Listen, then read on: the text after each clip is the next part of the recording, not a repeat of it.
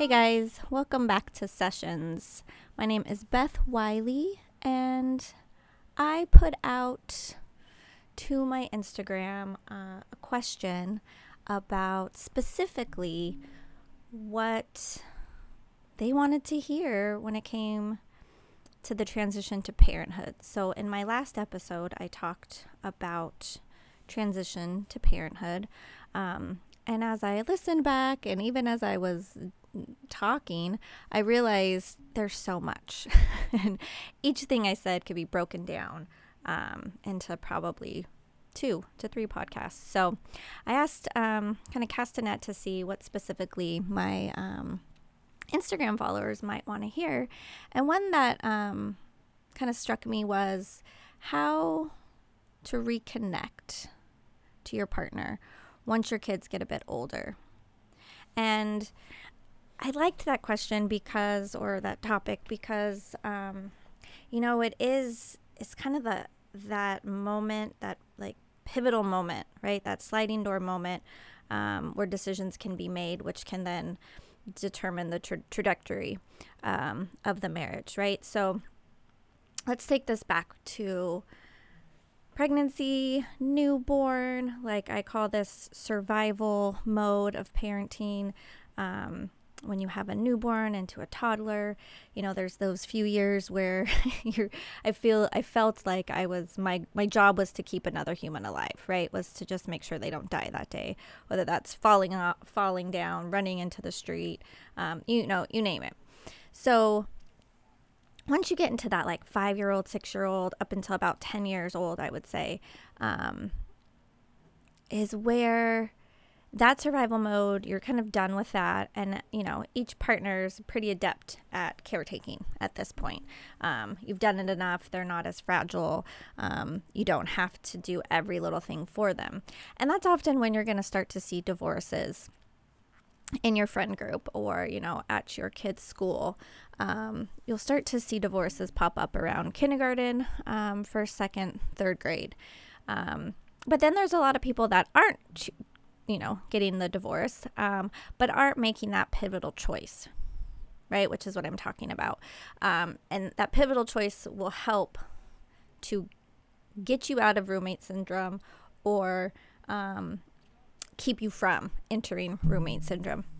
So kids get into school, and now, if not before, you feel this pressure or this need or this desire to start to get them enrolled into activities, sports, soccer, baseball, hockey, lacrosse, gymnastics, dance. I know there's a ton more. Karate, basketball. Like, you want to get them exposed because, what I have found is if you don't put your kids in early and they want to start playing at 10, it's hard. Kids have been playing since they were 5. Not that it's impossible and you shouldn't try. But it's like this notion that we should be getting kids into sports much, much earlier than I remember growing up myself. Not to mention the kind of keeping up with or wanting to be in the crowd, in the group, in the cool clique, if you will, of other parents and their kids being on like the select team or the club team. And so that then ups your number of practices. And then you have multiple kids. So there might be a night where, nobody's having dinner together, or you have to eat at 4 p.m. or like 9:30, because in between that, nobody's home together.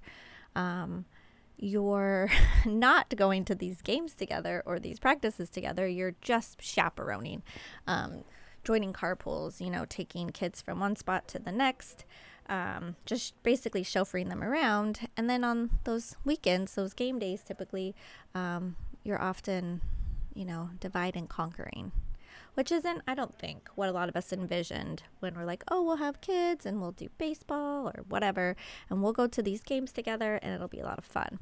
That doesn't always happen. There is this divide and conquering. And then those like sports and those activities really become the whole priority of the family. Everything moves around them, right? Those, for some reason, get precedence and priority on the calendar. So if there's a game, oh no, we can't go on a date. There's a practice. No. We have practice. Johnny's got practice. And I think that's something to really think about when we start talking about intentionality and making those choices. Is that what you want? And if you do, no judgment, talk about it. Get clarity on it. Why? Why is this important to you as a parent? How is this affecting your relationship with your partner? You know, why does or do the games, the practices kind of take the priority on the calendar? So as you're entering into that stage, I want you to think about what can and often does happen when you choose the route of activities over marriage, over family. What often happens is the relationship doesn't have the time to foster, to grow, to build connection. And then you get into the logistics, right? Because now we're talking calendaring, which I'm a big fan of. But if that's all you're talking about to figure out where your kids are going, then it's logistics.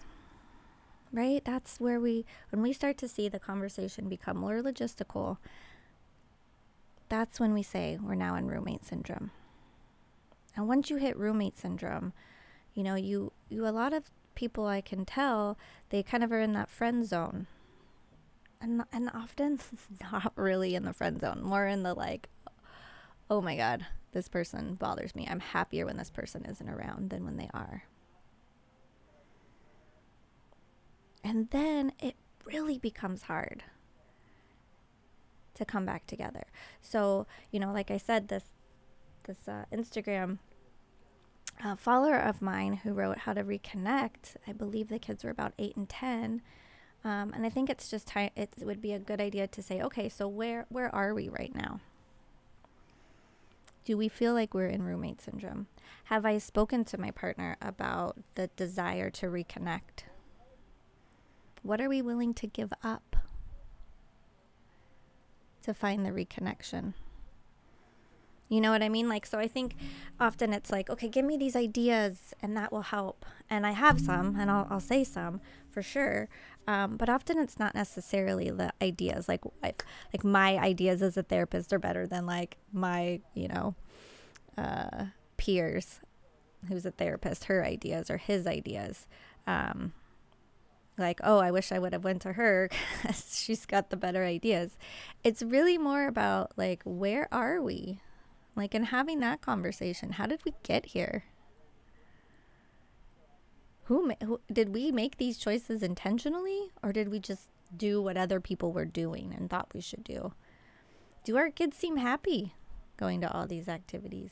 What's it bringing to our family? What's it adding to our marriage? What do we want our marriage to look like?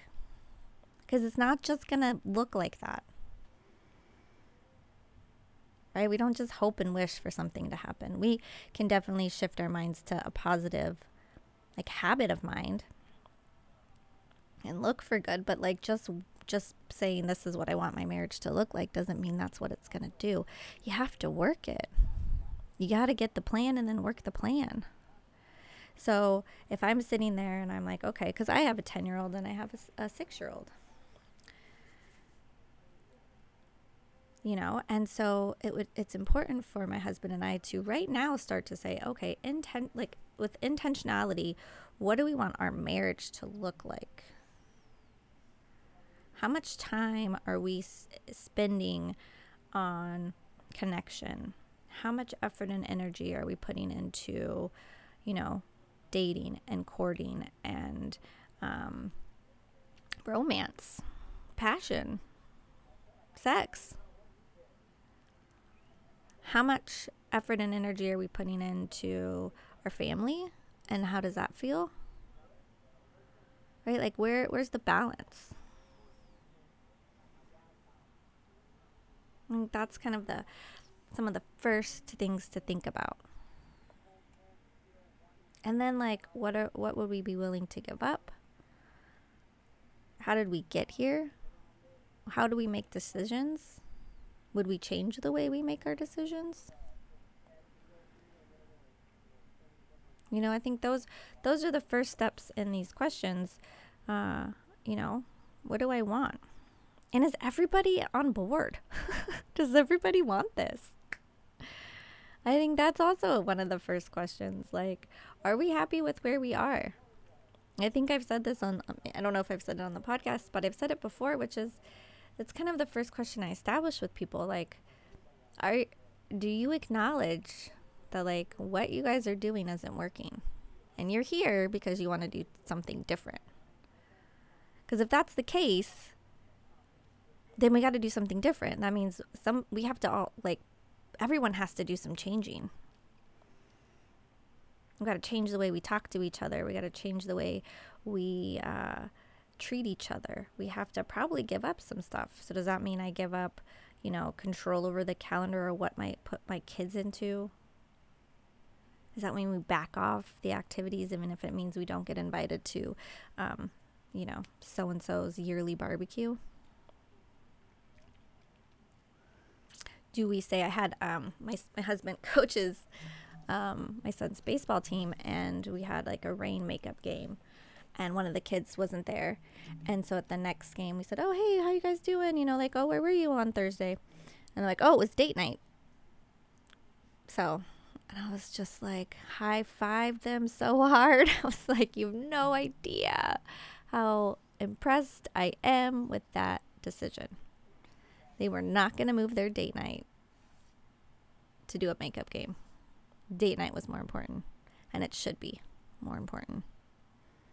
And I loved that. I thought that was just one of the greatest things I'd ever heard. And everyone around him was cheering and thought, what a great idea. But I would challenge everybody around them to say that. Who else would do that? I don't know if everybody else who was cheering would do that.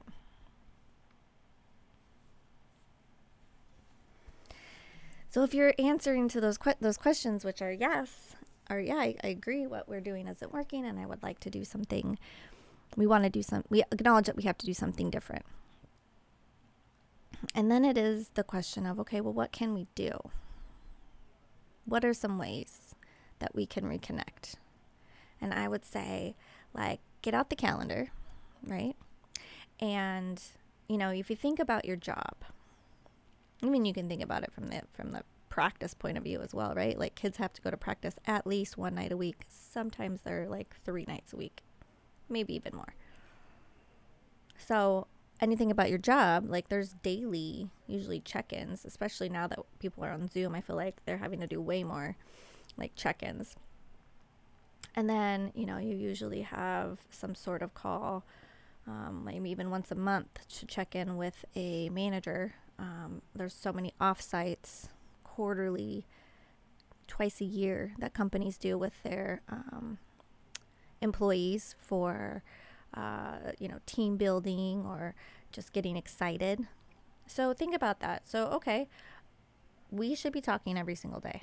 We should be having some sort of connecting conversation every single day. How does that look? How do we make that happen? Where can we fit that in? Are you morning people? So I get this one a lot. Oh, well, I am, but I'm not. Goes back to, what are we, do we acknowledge that what we're doing isn't working? Can you get up earlier? Can you have a cup of coffee with your partner? Or the other is, well, I have to go to bed. My eyes are, I'm falling asleep at 9 o'clock. Okay, well, can you stay up a little later? Can you put the kids down a little earlier? Right? So daily check-ins, weekly date night. Absolutely. I get a lot of pushback on finances, and I get it. Doesn't have to be expensive. It's also challenging when you have to find a babysitter. We're in the midst of a global pandemic, so I understand what I'm asking is somewhat feeling impossible in the state of a pandemic. And then outside of a pandemic, the financial issue is still there, right?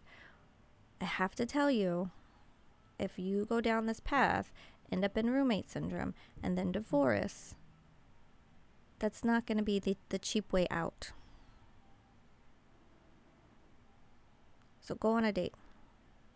Even if that means you throw the kids in front of the TV and you have a date night in the house. You cook your own dinner. You sit down to it. You get to uninterrupted conversation. Or you put the kids to bed. You have a nice date night after they're asleep. Find the time. Carve out the time. It won't happen if you don't. Quarterly. 1 night to 2 nights away. Right? It could be camping. It could be a nice hotel. It could be in the same city you're in a hotel. You can go away for the weekend. So what I'm saying, when, this feels like, oh God, how am I going to find sitters? Now, start looking now. Start putting out your feelers now. Do you have friends that can watch your kids, that have kids similar ages? Right? If financially it works, can you fly a family member in? There are options. You just have to get creative. Once a year, I would like you to go on a week-long vacation. Just the two of you. And again, I'm more talking to those people with 8 and 10-year-olds, right? So I know that it's harder for people to leave for that long when they have younger ones. And some people, it's not hard. And I think that's fabulous. So I'm talking about those who are in that real decision-making point of how are we going to, jolt our relationship out of roommate syndrome or help avoid getting into it. And that's just kind of simple things, right? Putting that in the calendar. But there are so many more. There are, leaving notes around the house. There are calling each other and initiating sex throughout the day. Starting a foreplay out at like a 10 o'clock phone call, text message, picture. So that the opportunity is much more likely later on that day than if you just walked into the bedroom after a very long day and the assumption is, oh, we're in the bedroom, here's the bed. That bed should turn you on and boom. No. Put some effort into it. Put some energy into it. Be intentional. I have a weekly challenge that you can sign up for that I send out an email once a week with a new challenge. Those are great ways to stay connected or to reconnect. But again, it's not so much that these ideas are the best ideas out there and they're life-changing. I mean, sure, if you do them, they're definitely going to help. But you first got to have these conversations and you got to recognize, how do we get here? It's probably after you had your kid. And then it just kind of went unchecked. So how much resentment is there? Is there any? Do you need help to like talk through these things with a therapist? I mean, I'm going to go ahead and say yes. I always think you should. The therapist is there to help you have those conversations. They know how to guide them, and I'll speak for me. I know what questions to ask. So yeah, I think if you're thinking to yourself, we're disconnected, I want to find a way to get reconnected. I'm kind of already feeling like we're roommates. I don't know what to do or say about it, and I'm kind of pissed. Maybe you should talk to somebody.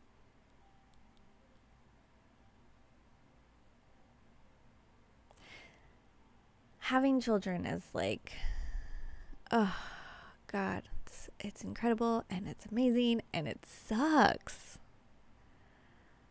It sucks. It does a lot of damage to the marriage, right? Like we go from being these two individual people to parents, and a lot of times people like navigate the parenting part pretty well, or they, I think, are trying really hard, right? I'm getting my kids involved in all this stuff and my focus becomes them. But like, we kind of suck at the like marriage once the kids are born. The marriage takes a hit. It gets sidelined. And so if it's sidelined for 10 years, it's not just like, oh, let me pull it back out. I mean, there's some damage.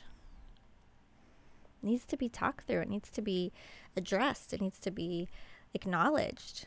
And then it needs to be like, okay, so now we're going to do something different, which is going to feel hard and challenging because it's new and it's change. But it's necessary, especially if our collective, like joint goal is to have a more connected, healthy, fun, passionate, exciting marriage. I'm sure there's all kinds of other descriptive words I can put in there. And we got to do something different. We have to prioritize the marriage on the calendar over the kids and the kids' activities. Or at least be way more balanced about it than what I see out there.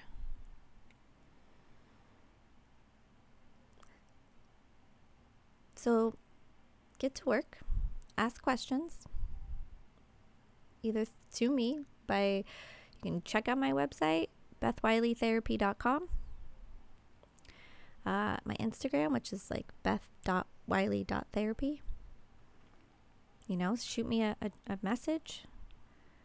But I think what I mean more by that is ask each other questions. Figure out if what you want is to be more connected. And then start making those plans. And find a therapist. Find a therapist to work with.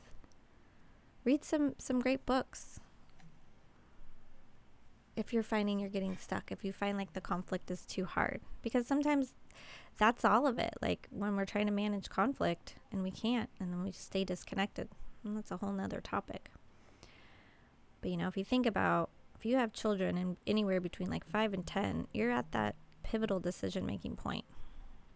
And really wanting to think about how do we want to intentionally raise these kids and intentionally have a marriage. They don't have to be in direct conflict with each other. There can be a balance.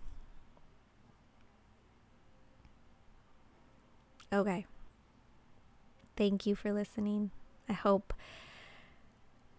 that brought some more insights into your journey of just finding ways to be a better partner and to show up as your best self.